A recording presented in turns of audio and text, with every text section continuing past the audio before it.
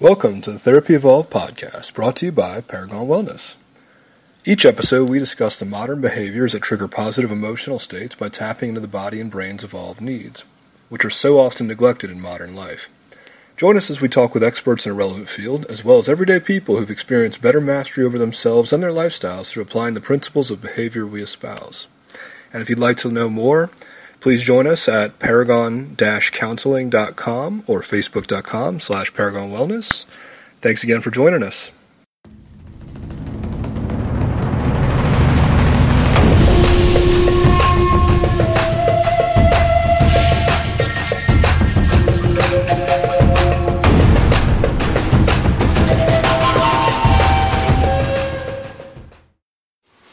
Hello, everybody, and welcome back to the Therapy Evolved podcast. This is your host, Ken Knight, and I am here with Sarah King, who's a research assistant at UNO's CHART program, and that's Center for Hazards Assessment, Response, and Technology.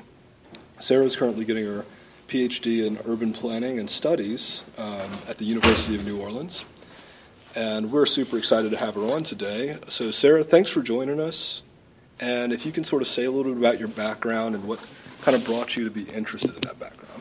Sure. Thanks for having me, Ken. This is exciting.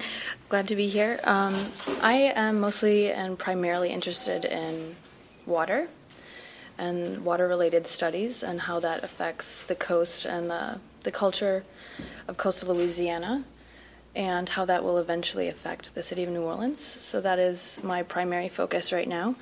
How I got into that was that I started doing some work in India, studying watersheds in rural communities, and that was really enlightening to see sort of rural areas that had very low access to clean drinking water and water for agriculture. So they were able to shape the land in such a way over the course of time that would basically rebuild the groundwater and freshwater supplies so that it would give them, over the course of time, well water and clean drinking water, ways to do that, and then water to use for agriculture. And these were areas that were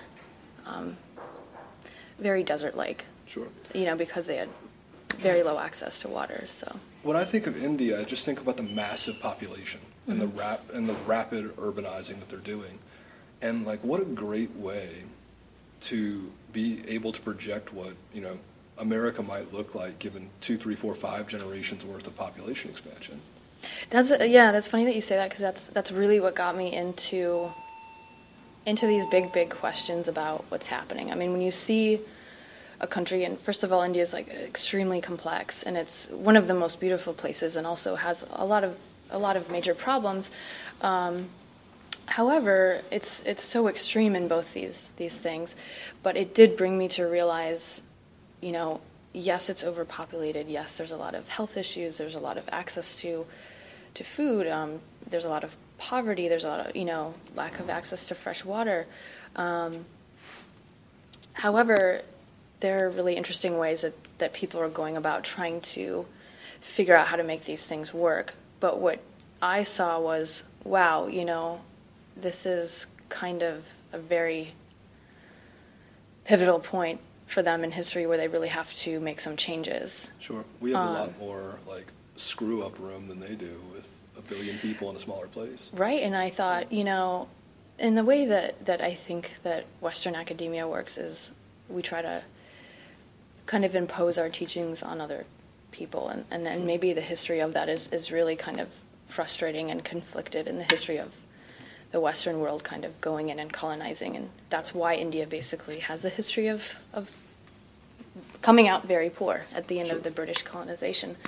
And I thought about that, and I thought, well, why aren't we learning from them instead? Why aren't we learning from other peoples? Then, we don't necessarily have to go based on this standardized Western way of thinking. I think the Eastern world provides us with things that we don't necessarily consider day to day. Right. And technologies are natural ways of doing things that we don't necessarily practice. And so yes, that kind of raised some bigger questions for me. I did a comparison on watersheds in the U.S. and watersheds in India, and use India as an example of what we can do in the U.S. Although we don't have those kinds of issues, we can start to think about them now. Before we have them, hopefully. Right. That's not how we really work here, is it? It's not. And it kind of got, I think that humans have this like weakness of really being in the moment, not necessarily considering the past and not necessarily considering the future. And at the same time, never stopping doing that. Right, but I think that's also really human. I mean, that is survival, but it is also something to really think about. Is when you think about these big picture things, we don't really think that, we don't live that long. No. We can't think, you know what I mean? It's not possible to really rationalize all these things. Especially if the way the causes and conditions of someone's lifestyle set up is hard for them even right now. Mm-hmm. You're not worried about the problems of the next 100 years. You have to take care of your own day-to-day.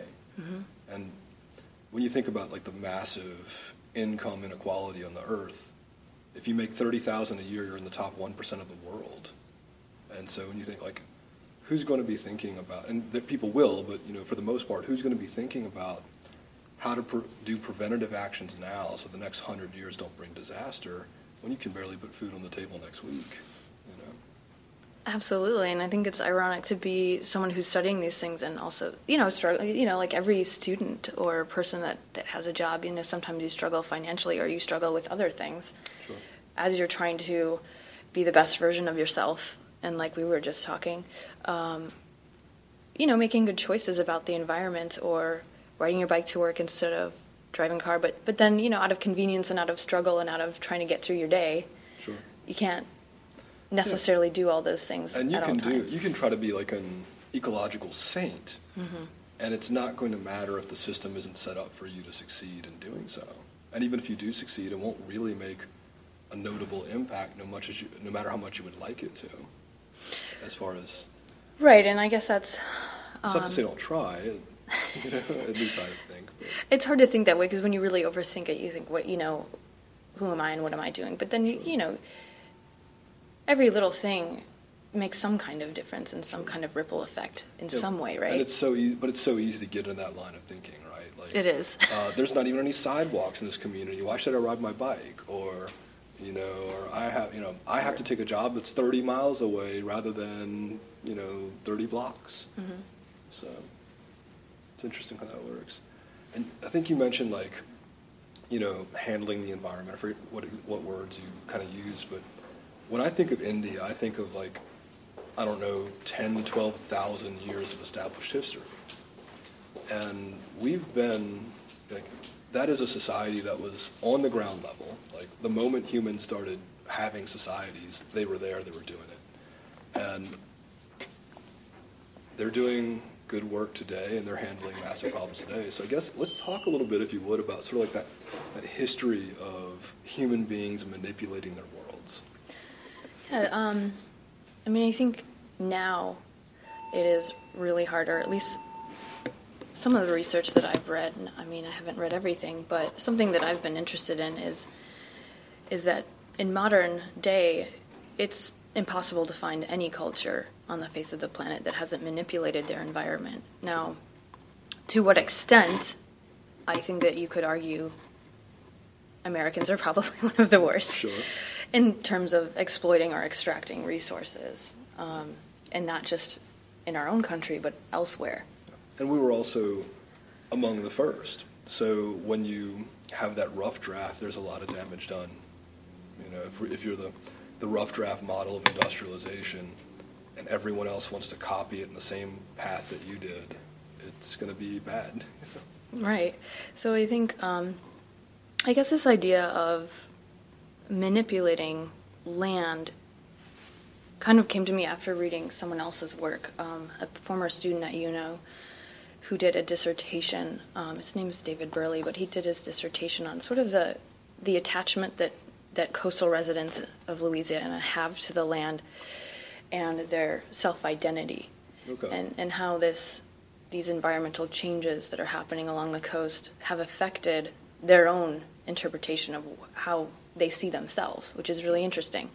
And I say that because the ironic thing about some of the people on the coast are that they really depend on the ecosystem for, subsistence living. Like, fishermen and that's a huge industry here. But then a lot of them, even in their off time of fishing, will go into onto oil rigs and do that line of work as well. So as we're extracting these things, we're also damaging the ecosystem at the same time.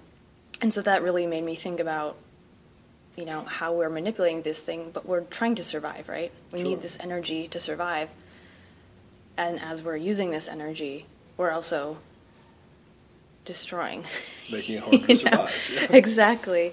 And then that's a hard thing, but then, a lot of the people that David Burley interviewed were sort of really affected by these dramatic changes over the last 10 or 15 years that have happened to the coast. Like they're losing their childhood and generations of culture and history and all these things that they have connected with so deeply. They're seeing it actively go away, and that's depressing and sad, and yet they still have to survive and within this environment, and they want to protect it, and yet they have to make a living out of it. So really I think that they are seeing a lot of the changes that are happening very directly. Yeah. And the most, in any kind of ecosystem, right, it's going to be the fringe, the most vulnerable that's going to see it first. And you better hope the rest are paying attention, because it's not going to stop with the coastal residents. And, when I think about sort of like the way one might go about acquiring resources and the difference between sustainability and sort of like chop shop land ownership. And, it's not a very difficult thing to imagine. I have no environmental science background, that if you use the resources beyond their rate of production, you're going to get an element of diminishing production. Mm-hmm. It's not really that complicated, right? If you have 10,000 antelope in one area and you start hunting them faster than the 500 they make a year, it's not really, doesn't take an extensive background to understand that eventually there's going to be less and less antelope. And you multiply that idea, but by fish in the water, trees to cut down, topsoil to use up for plants, and it's so easy to see this problem. I think everybody that's walking around on the earth at least has some measure of understanding that this is a problem. I'm not going to say everybody, there's always people who deny it, but it's not hard to see, I guess is what I'm getting at. Right, and I mean, especially within the coastal Louisiana, it's, now there's a massive amount of money, ironically the most money from BP, from the Deepwater Horizon oil spill. There'll be $16 billion over the next 10 years being put into restoration, and you really have to ask yourself, or at least think about it in a way of, this is the most money that's ever been put into restoration here. Mm-hmm. And it came after someone messed up. Exactly, this huge mistake that we made. Well, it required somebody to become so liable with their mistake that some other entity could force them to divert their resources to this project. That I'm sure they have 16 billion other things they'd rather put that $16 billion to than helping some community that they're pulling the oil out of their behinds. Mm-hmm. Yeah, and it's also, but it's not a bad thing that we're doing restoration work, and so you have to really question, this is like a lot of good work and a lot of scientific experiments that will be done to try to see what works. And then when you really think about that too, it's, can we fully restore? Sure, probably not. It's kind of like, I don't think so. I think that's. But can we learn from our mistake? Hopefully people get better at it in the future than we have been in the past. Or can we figure out a way to balance the ecosystem better? Is there a way to have some kind of stasis? Yeah. I don't know. If we're still taking that energy. Right. It should I don't be. know. I mean, if the idea of a budget holds in any other area of life, why wouldn't it hold with the existence of natural resources on the planet in which you're living? Right. And without those, they impact the human in the ecosystem. So we depend on that. So it's, how do we figure out how to make this work and going forward with a lot of population rise and population growth and development in urban cities and, continuation to depend on oil and the fish and the ecosystem. And it's interesting, right? Because we'd be one of, I don't know how many thousands of people droning on about how there's a problem, guys. but there's so little talk about, let's actually take an inventory of what we have versus what we use. Let's maybe figure out how we can dial back that and dial up this, and make sure that we're not operating on like deficit Earth spending, so to speak. So that makes me think about what we had mentioned in our conversation about basically, okay, so we're inventing some amazing technology and we're making moves forward as far as health, and we're living longer as population, and we're able to grow more, and this is seen as maybe progress, but maybe it's not. Sure. Well, when you think progress is such a loaded word too, because, and not anybody who's listened to previous podcasts know I'm not a social constructivist guy. I don't believe in postmodern ideas overwhelming physical realities, but when someone says progress, what they're doing is they're taking ownership of how you should feel about what they're doing or what they're pushing. So it's like, it's progress to keep chopping stuff down and gutting the land and pumping nitrogen from the air into the dirt, and it's progress to keep, farm raising fish until we destroy all the value in the rivers and all this other stuff. And it's progress to make 8 billion people in a world that maybe shouldn't hold more than 5. And so it's like, you can't, as long as someone says progress, you're now condemned for going against that, right? You are regressive. You are, if you don't agree with me, you're not, you're holding up progress. Yeah, and also, what does progress mean? It means we're talking about human survival. We're not talking about the extinction of creatures. We're not talking about, ecosystems that are losing coral reefs. We're talking about human progress. Yep. But at the cost of what? Well, even if you don't care about any other species but your own, and even if you don't care about any other member of that species but yourself, there's still incentive to care about this cancerous capitalism. It's metastasized. It's in all the organs. There is a limit to what can be fed upon before the organism collapses. Right. Everybody gets, if they don't get it directly, there's that nagging, unspoken collective anxiety about it, at least. Right. And what was it that happened recently? Was it the doomsday clock? The clock that they just changed to... I don't know anything about 2.5 minutes.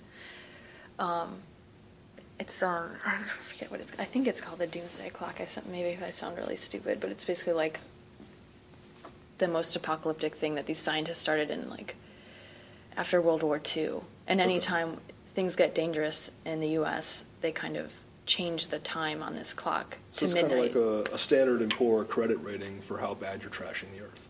Not just the Earth, but politics and all these things. But in the same vein of this ticking time bomb, and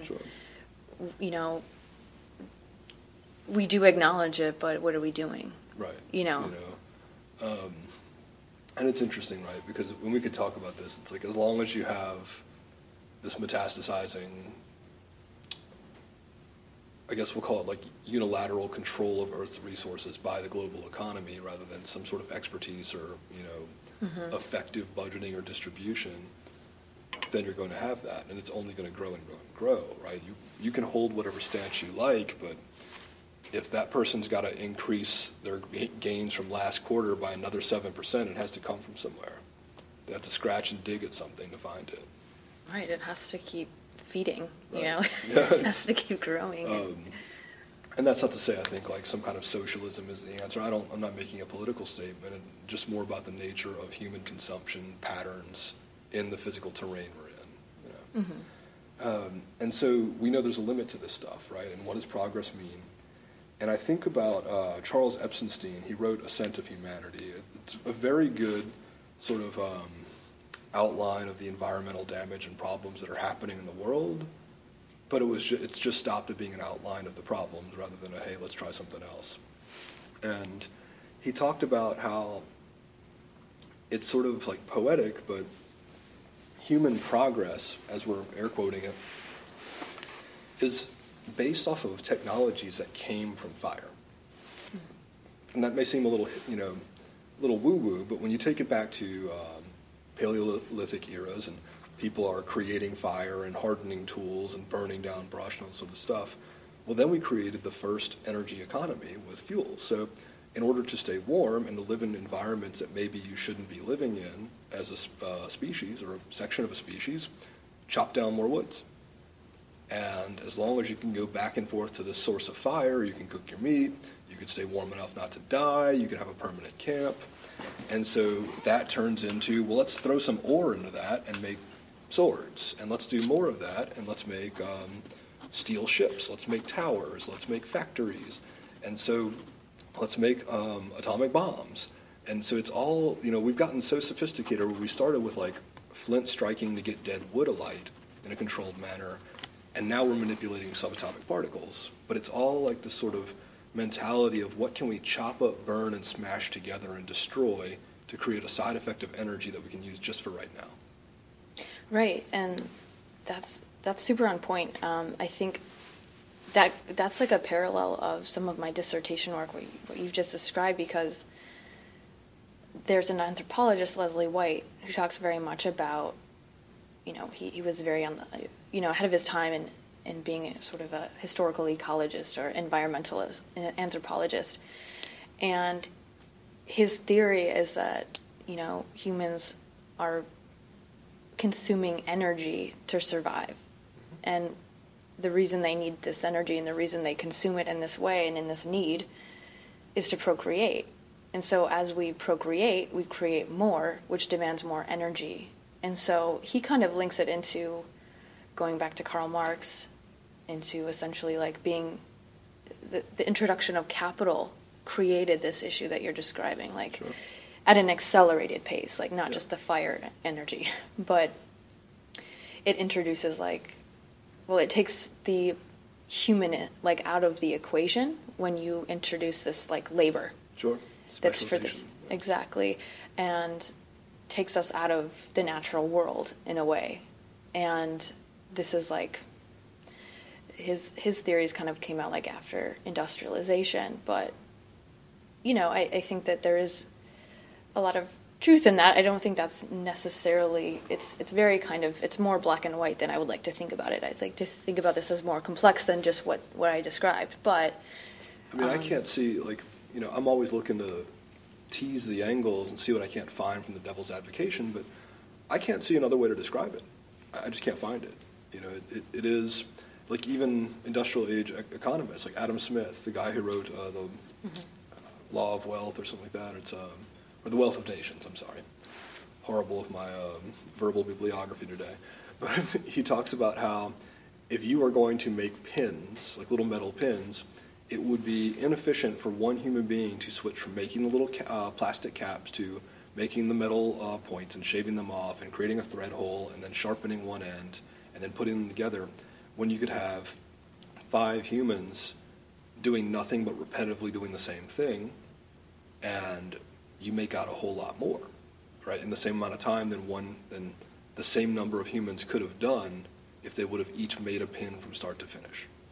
And if you take that idea of the fiery consumption from dead wood to nuclear devastation, 7 billion people, each specializing on the creation of means and ways of utilizing and spreading energy consumption, can do that a hell of a lot more efficiently and destructively than 7 billion people starting from flint and steel and going there try to get up to nuclear reactors themselves.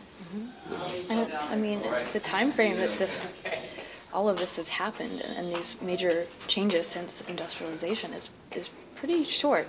Yeah. In the history of the human being, like it's all been happening over the last 100 years, like these massive changes. And I guess it begs that question, right, of like, okay, if you look at this as sort of a Moore's law, technological advancement, kind of growth, consumption of stuff, and expanding based on not only population but lifestyle expectancy in the population, it doesn't take a genius to know that the jig is up. Right. Like, what do we have, 20 years, 50, 100 if we're generous at this rate? Maybe, And I guess it's like, if we're getting really out there, I could see people using space as the cop-out of like, oh, we'll just start mining asteroids and stuff. Well, okay, great. Where are you getting the biomass? Where are you going to get the production of oxygen? Because any machine that could create elements costs way more than some other type of material. So, like before you try and go cop out and pawn it off on a future society's technological expertise, maybe think it's not going to happen and then cover your butt anyway, rather than pawn it off. Yeah. I don't know if that was too far out there. But, no, I'm trying to follow. It's making some sense. Yeah. So, but I guess it's just this idea that people think it's going to be okay, or some smart person other than me will fix this problem. Right. And they'll do it before it's too late. Yeah. So. It'll be fine. I mean, my kids' generation is going to be totally fucked, but, we're fine right now. I feel like that's how people think. Yeah. Like, sorry, kids. Or, the old neighborhood I grew up in might be like an oil-slicked sludge right now, but if I can just get behind the right suburban gate, it won't affect my kids. Right. Your kids will be, like, choking on oil-soaked ducks, but, mine are okay. Yeah. I don't have any kids, people. I'm just, Me making either. an example. But, so it's interesting when we think, like, what is progress? And then, the natural thing is, like, well, what else could it be, right? If we're sitting here complaining about people striking flint and steel leading up to nuclear devastation, or, space expansion, using up biomass, it's really easy to kind of wag our fingers at that. Well, we don't really have an answer to break it. Like, what does that look like? And, if you want to take that down to its poetic stuff, I think about the fire part. It's like, okay, what does water-based technology look like? Would that look like some kind of, extensive, instead of factory production materials, maybe you're talking like a guided algae production for your manufacturing base, and more oxygen tends to be a side effect? I mean, that'd be kind of cool. Or, it's like, what are some, I'm just projecting here and guessing, but I'm sure you could do that too. This is fun to do, I think. But, like, what are some other ways we can, like, kind of, let's back up to the idea where you have to set everything on fire to live off of it. Like, what does it look like to grow stuff in ways where it's only better and it's only, you're not tearing it up to use it at all? I wonder if that's possible. And I think that there are possibilities like that, and I'm sure that there are people doing studies like this, but I think the question is that it's pretty obvious that our society values money. Sure. And capital growth, and so, these projects, although they might be funded, they're probably not being heard of. They're probably not being as funded or as researched as they could be. Sure. Well, if you did manage to change the paradigm of how materials are extracted, developed, utilized, and distributed, then you would literally change who is benefiting from that. And that's not really something anybody who's currently benefiting from wants to hear. It's right, and it's too much of a long-term, big picture. Right. That's approach. To the detriment of the interest of people who are that have money. Right. So why would you change it if you're in that position? And if you're not, then you can't change it anyway by yourself. So it's a neat little scam that's being set up, right? Yeah. It's interesting. So, and yet, we're connected to the environment, right?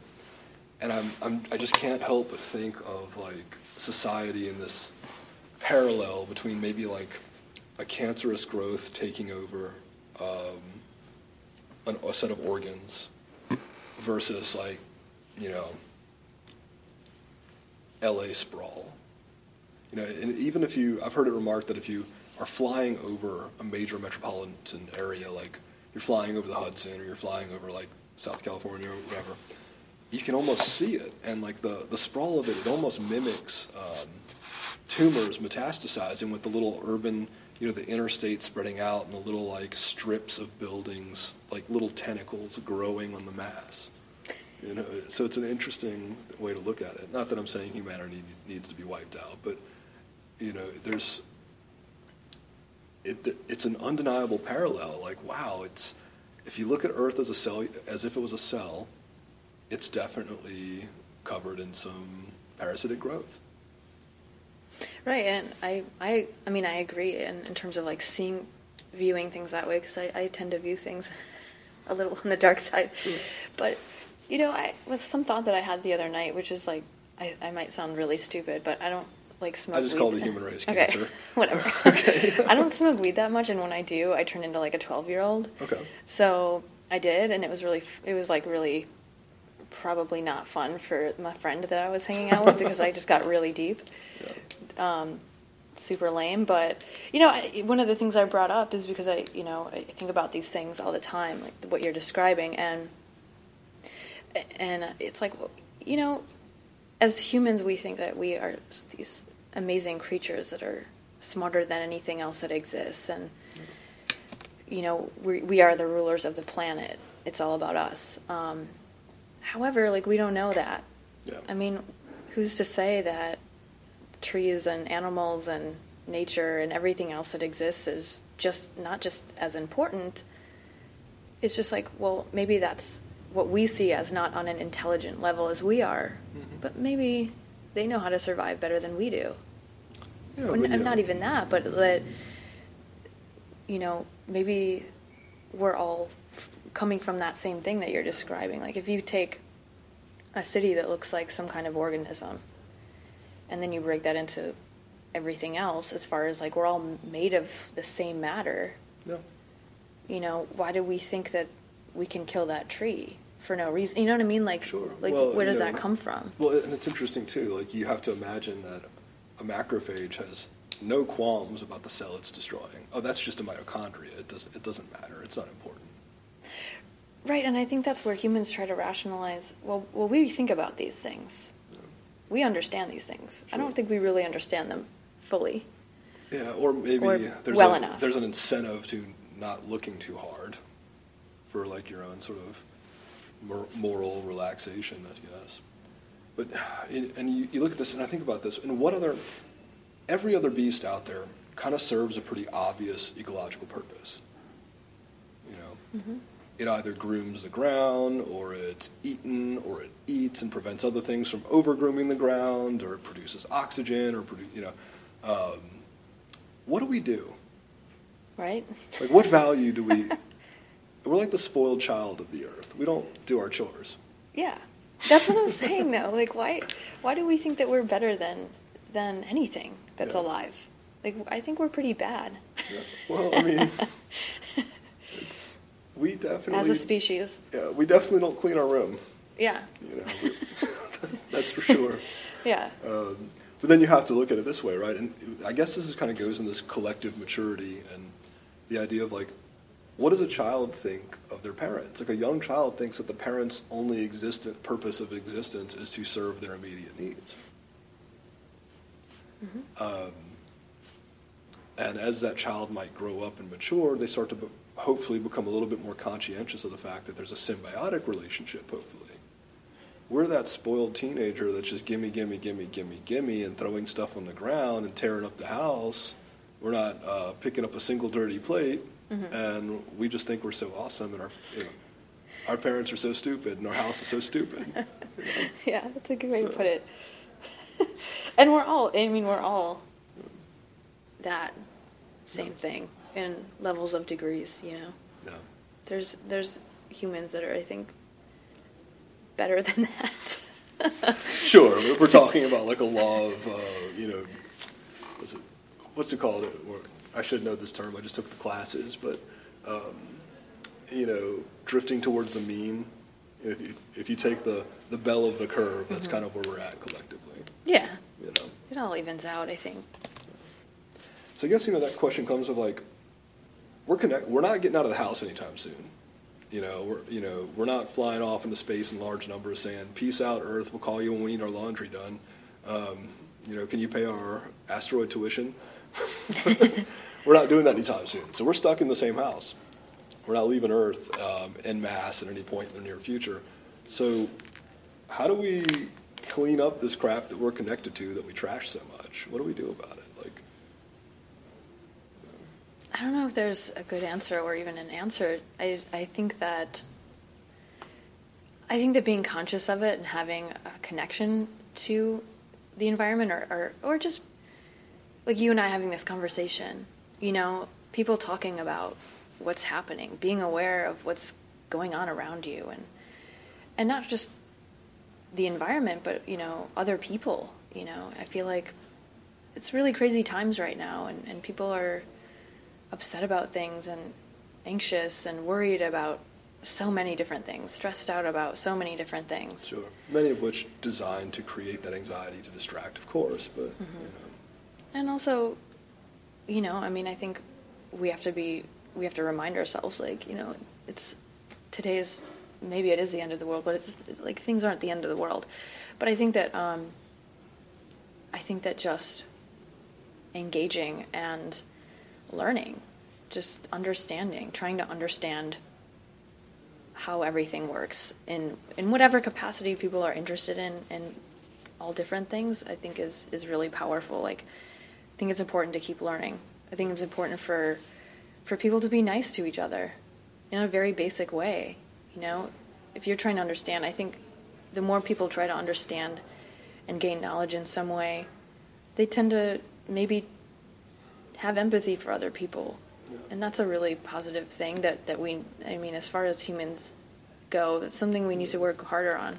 Sure. But then that part of my mind that's like, it's going to be like, great.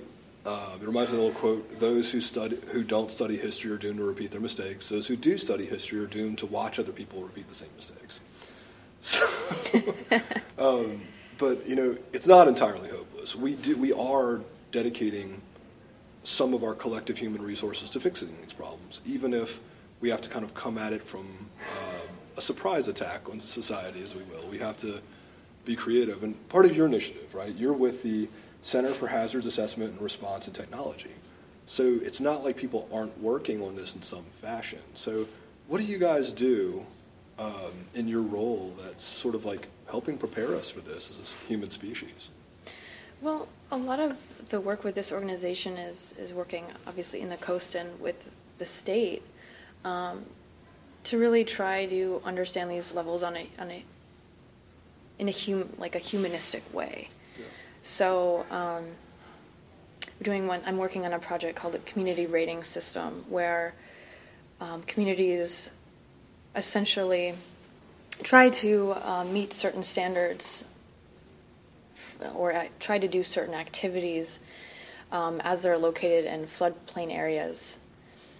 These activities will sort of improve like infrastructure or levee systems or development projects in ways that will lower their insurance. Awesome. So there's an incentive to really work on these things and to kind of be prepared, to plan and be prepared for flooding or storms or hurricanes, to kind of incentivize communities to plan for these things. And sort of like re-empower them at the local level, I guess. Exactly. And also, I think it's good because a lot of the stuff that I'm learning, I mean, I just started this job recently, but, in areas like major cities and even in smaller communities, when you're developing and like we're talking about population growth and these transportation issues and trying to find solutions to those, there really have to be open spaces in order for this water to collect, or watershed areas that really need evaluation, and how this water system needs to work and flow in a certain way because it's going to affect the population. And as we become more populated and sea level rise, and we still have same storms, but they're maybe getting stronger because of these changes, sure, we really need to think about how we're building on them, especially communities and this city that's very vulnerable to these changes. And I was just about to think, like, when you're dealing with someone on an individual level, it's like, okay, great, you want to block off all this land to make sure that we don't have another Hurricane Katrina event. Great. But that might not happen for 40 years. And that's a buck to be made today. So how do we interdict that? And I'm asking you, like, as if you can wave your hand and implement all smart policies, but let's say you were in charge. Mm-hmm. What might be a way that you kind of prevent that sort of short-term myopic approach from damaging everybody? The way that I'm trying to understand these issues and what you're saying is that I think that what I described earlier about people in the coast that are living off these, and generations of people living off these coasts, I think that they have more knowledge than some scientists or that academics or that politicians have. Yeah, I mean, I think that we don't give people who have been living in these areas enough credit for understanding their environment. It's like, great, you did a 6-week study. I've been living here for 60 years. Exactly, or 3 generations, Right. and so living off the land is really important. Now, there is that contradiction of working on an oil rig or something like that, but, that's survival. But I also think that, in what you're saying, if I was in charge, I think it's really important for people on a local level to understand what a scientist is saying, and for a scientist to understand what a community member is saying, and how to work together. That's something I think about all the time. We're both getting our PhDs, and when you reach this point, the material becomes so obscure and arcane and undigestible. Almost unreadable. Yeah. No one wants to read it. No, we don't want to read it. Right. And you got to think, so where do people get their information? Well, you're not getting it from peer-reviewed neutral parties anymore. You're getting it from the conglomerate that wants to feed you a certain set of ideas. And to break through that requires, to get factual information that's verified by other people with no interest in it, requires a skill set just to read that stuff. Oh, yeah. So, science communicators are going to be critical as we try to become a more rational society. Right, and I mean, I'm trying to understand these things from both sides because I don't see myself as a traditional academic, and a lot of things about academia can become frustrating. Just like any sort of institution, there is this sort of way to do things, and now in a lot of fields, people are pushing towards more applied work, or what have you. But I just really believe that a lot of these big questions, we don't really think about the people in certain areas like India or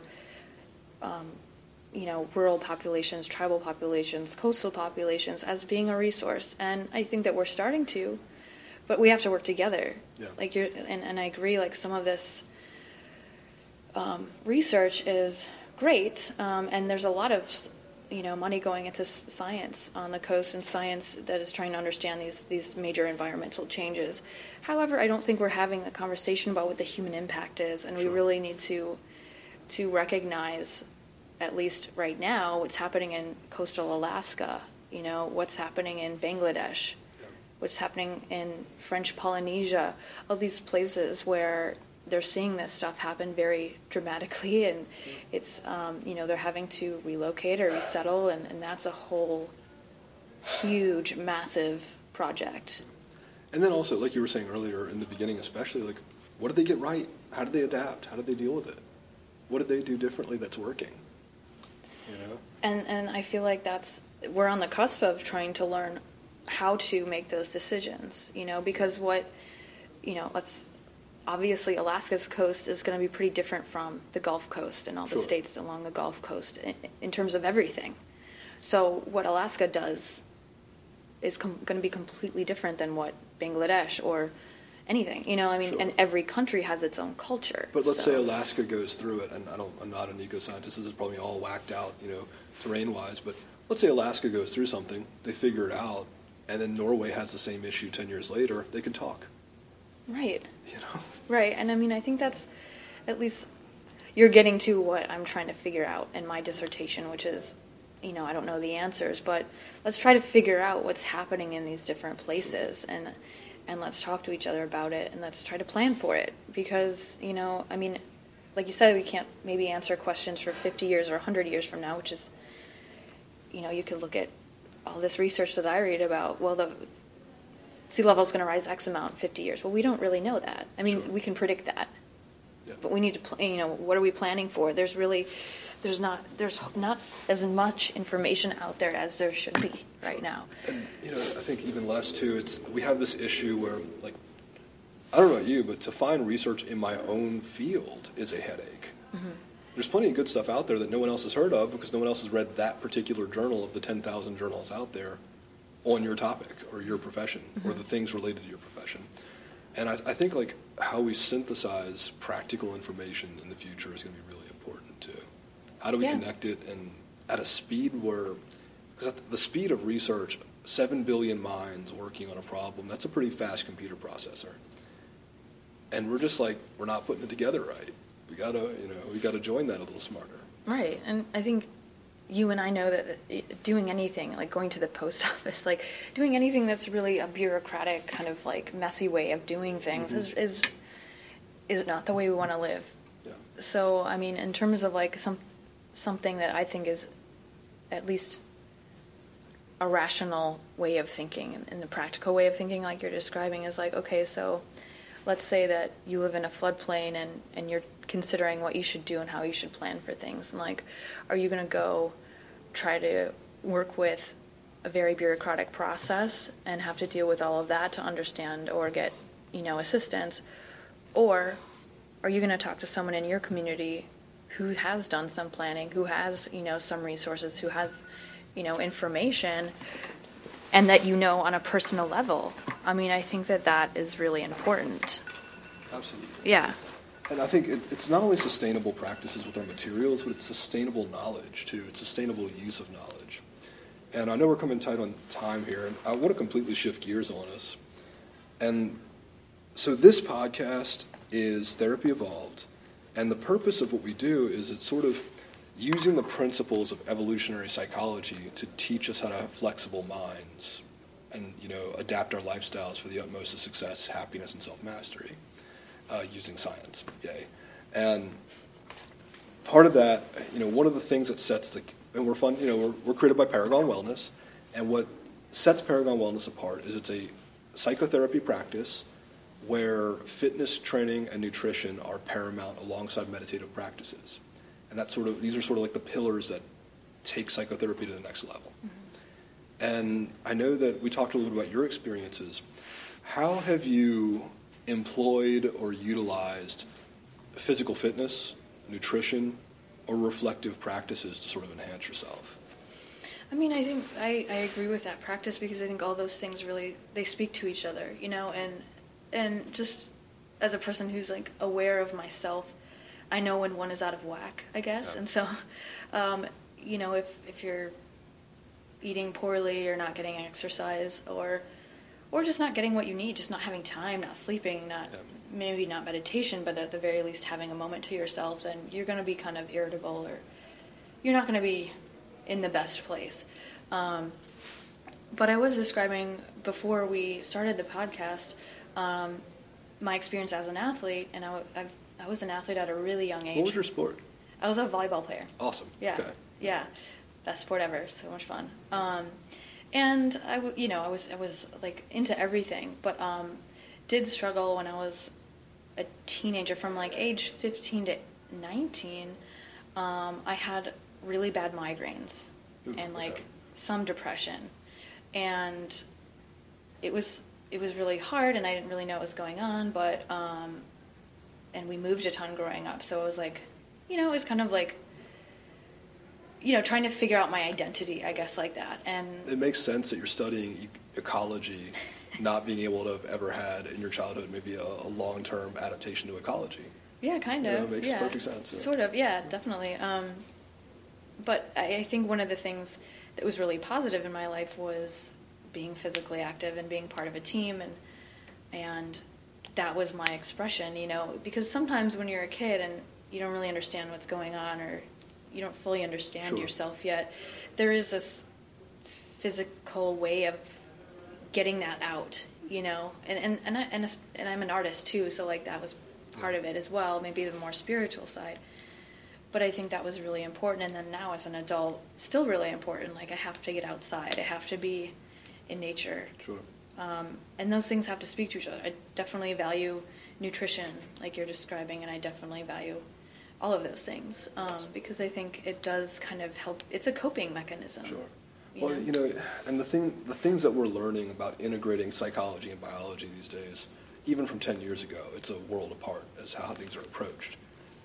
Now you still have some people doing archaic things because they've just been in the business so long and never change, but that's a community that's going to fail to adapt with the future, right? Mm-hmm. And it's infinitely complex and infinitely simple. Mm-hmm. Emotions are chemistry.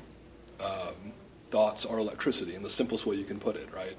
And if you experience negative emotions, physical activity resets the chemistry. Mm-hmm. And I've heard people like they try to think themselves out of bad chemistry over and over and over. Like, why is this the way it is? Why is this happening? So on and so forth. It's like, stop talking, stop thinking. There's nothing you're going to say out of your mouth that's going to alter the trillions of chemicals attacking your cell walls. Go for a jog. Go look at a tree. Go breathe in some clean air. Put down the soda. You know? And it's interesting where people, and then we have this sort of like, we act like it's optional. And I think it's optional to go exercise and be in nature. No, it's not. It's optional to care about your environment. No, it's not. You know? But it's an interesting parallel how it's like we have these superpowers of cognition that make humanity at least more powerful than other species on the earth. But it blows up in our face all the time. Right. Well, I mean, I think it's hard to acknowledge every day because we just get so wrapped up in things. But you know, we live in walls, and we live in a digital world, and we live inside of ourselves so much that, you know, if you don't get outside of yourself, it's really, or at least just outside, it's and connect with the world, you get kind of lost and frustrated, and I think it does. I mean, I don't know as much about it as you do, but it does affect your chemistry and your mental health, and you know, it kind of just, if you don't get out of it or try to make an effort to do it all the time, then you really start to. Well, and habit formation, right? Every 50,000 times you do something, that's your new way of doing it. Right. And 50,000 times of being disconnected from action, you'll forget how to act. Mm-hmm. You know? Or you think that that's easier when it's really not. I mean, it's not hard to give yourself 20 minutes a day to do something that. Sure, know. you'd spend more thinking about why you don't have time to do it. Exactly. So, yeah, you're right. Good deal. Well, Sarah, you've been awesome. Thank you for coming on and giving us your time. What would you like people to take away that are listening to this? Like, as we wrap it all up, what sort of closing message, neat little bow, would you have them walk away with? Oh, thank you. Thanks so much for inviting me to do this. I guess I would say that, honestly, just having conversations like this are really positive, and I think that I would just encourage people to think big, you know, to be active in their thoughts and in their actions, and to, I mean, even if you can't change the world, I mean, I think it's acknowledging and being aware and having conversation and trying in whatever way you can. That's amazing. I mean, not everyone can do everything, but we can all try to survive and try to be good humans. Sure. I guess just thinking about it, talking about it is good, so thank you. Thank you.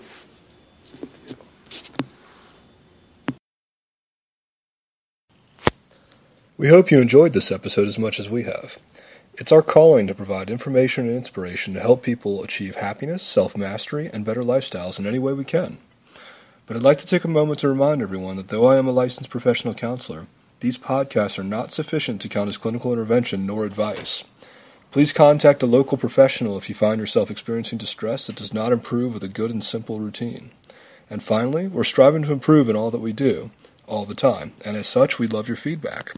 If you want to connect with us further, please do so at paragoncounselor@gmail.com or facebook.com/paragonwellness.